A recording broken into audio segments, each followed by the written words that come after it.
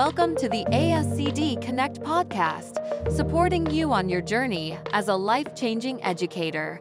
Here's your host for today's program.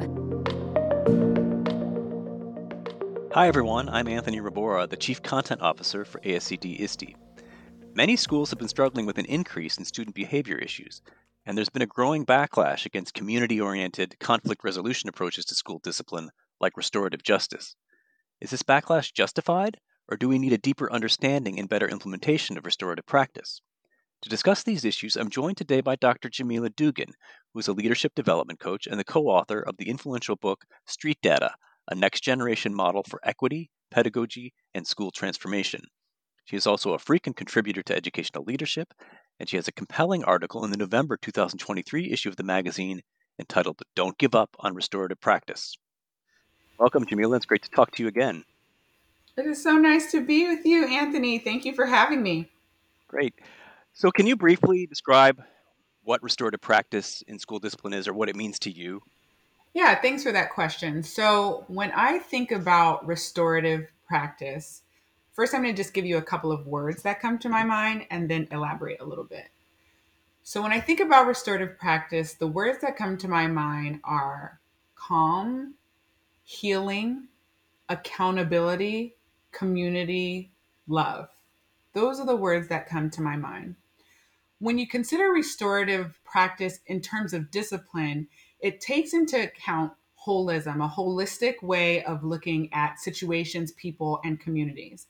And this is both rooted in indigenous ways of knowing and being. It's also rooted in Afrocentric ways of knowing and being. And really, it's rooted in a lot of collectivist cultures in which, when you're trying to address an issue, and this is only one element, I'm talking about responding to discipline. I just want to name restorative practice has to do with a lot of different things. But when you're talking about discipline, it's about restoring harmony. How do we create harmony in our community? How did that harmony become unbalanced? And what do we need to do to try to address that so that everyone can be a full community member, essentially? That's kind of how I think of it. That's wonderful. So in your article, you write that as an approach to creating more positive school cultures, restorative practice was gaining some popularity in the years shortly before the pandemic, but that since has changed and it's now facing a lot more resistance. So what happened? Yeah, I love this question because as I wrote about in the article, I mean, restorative practice was everywhere when I was in the school building and I was a school leader. I was so excited by all these different resources that I was being given. But when I think about the answer to this question, I kind of think about our larger landscape, our social political landscape right now. If you hear any kind of mayoral candidate or anyone running for office, I've been watching a lot of mayor's races, you're going to hear a lot of conversation about getting tougher on crime. There's a lot of crime happening and we need to address that. And this is very similar to what has happened in schools, because if you remember a few years ago, especially when there was a lot of changing in the criminal justice system, there was a whole focus on restoration and trying to address inequities that were happening in communities related to criminal justice. Mm-hmm. And in the political discourse at this point, we're back to this conversation around tough on crime. That's the same thing that's happening in schools. Essentially, we have had a whole bunch of things happen as a result of the pandemic.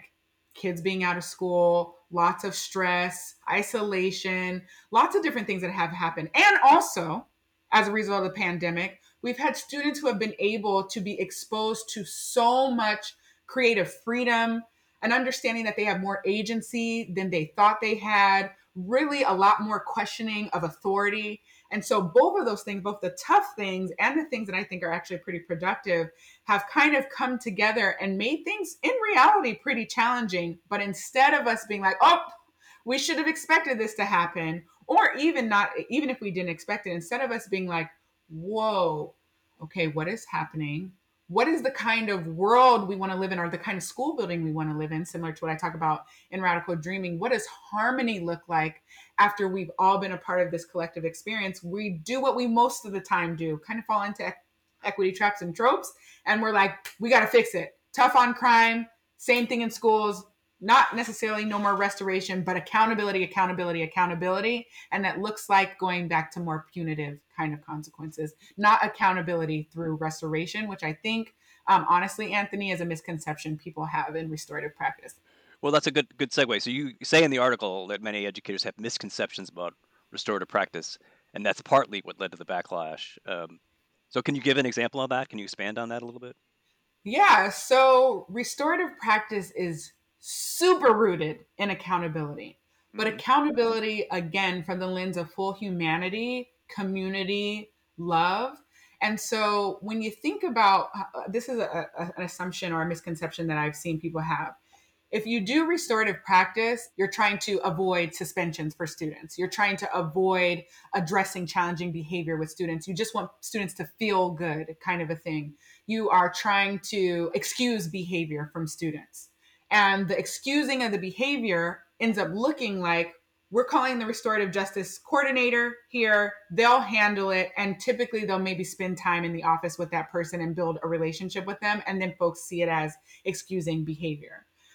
But with those folks who are the best restorative practice practitioners, when they bring a student into the office, sure, there might be some water or snacks involved, but there is a conversation about what took place, why did it take place, what harm was caused, what were you thinking about, what impact did that have on other people? And it doesn't stop with the conversation.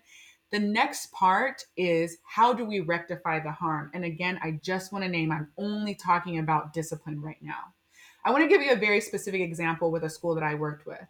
There Okay. was a student who was writing racial slurs in the Hmm. bathrooms, racial slurs frequently. It took them a while to figure out who the student was.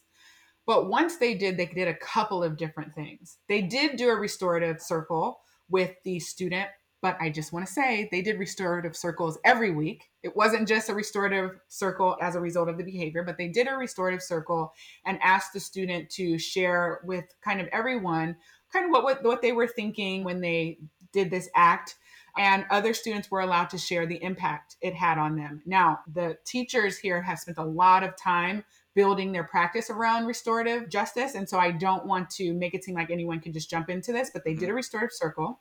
They brought the family in with, and they didn't actually bring the family into the school. The principal, the vice principal went to the home of the family to just talk about the impact it had on them, learning that their student had been a part of a situation like this, and kind of talked about resources that might be useful to the student.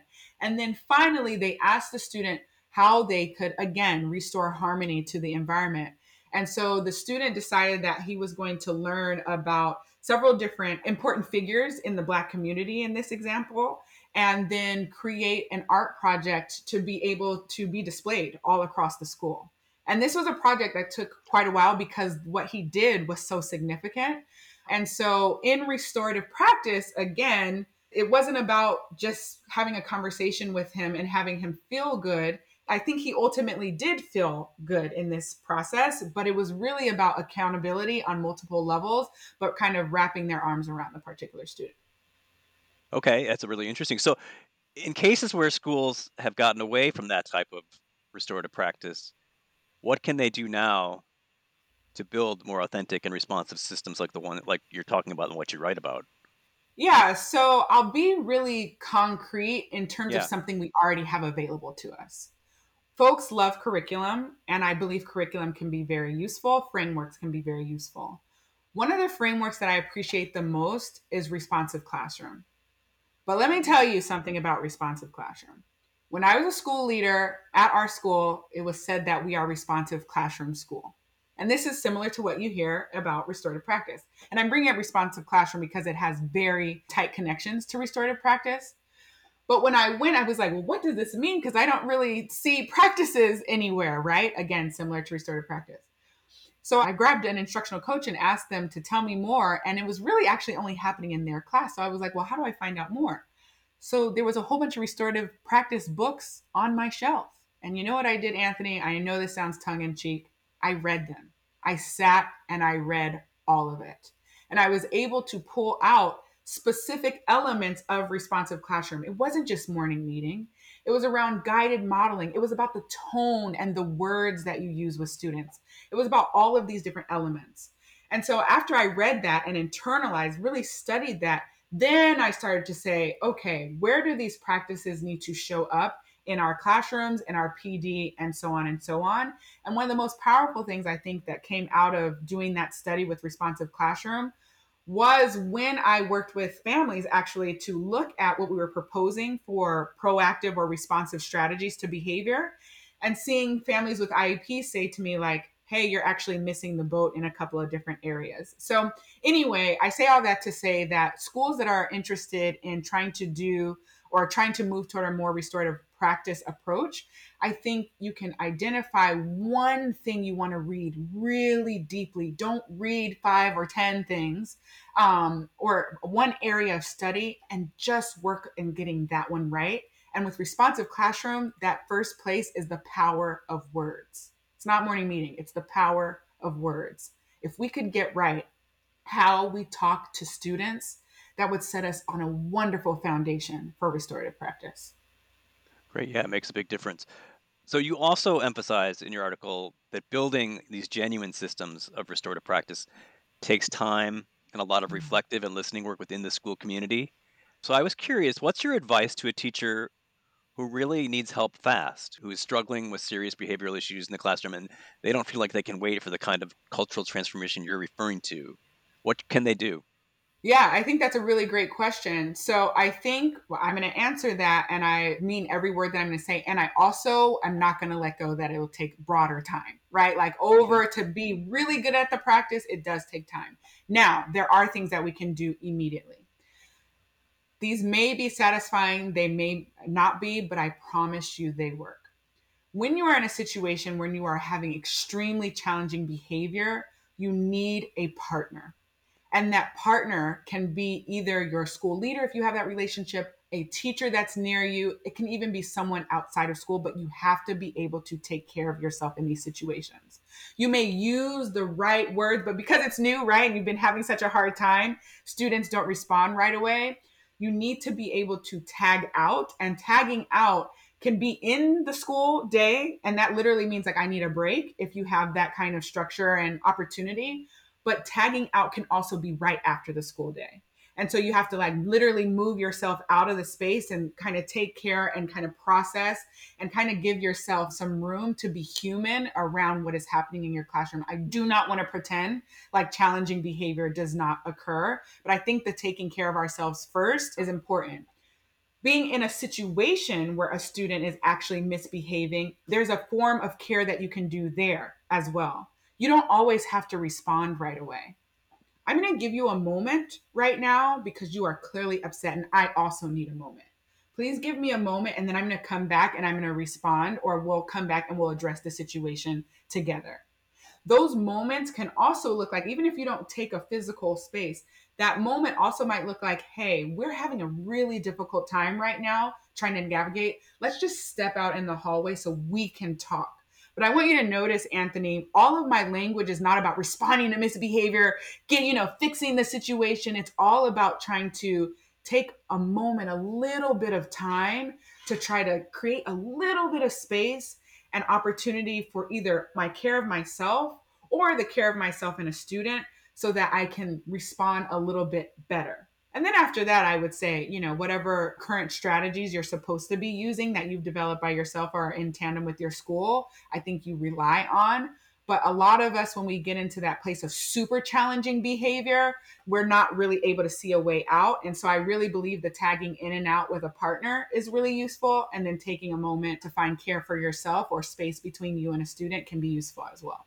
So those are really incremental steps towards a larger restorative Yeah. practice and that practice of care. It's Yeah. interesting. So what's one thing you hope that school leaders will take from your article and the message you're trying to convey? I think the primary message is in the title. Don't give up. There will be so many things that tell us to give up on restorative practice, on addressing inequity with students and families. And if we do that, we undermine everything those of us, at least, that say we are equity centered, say we care about.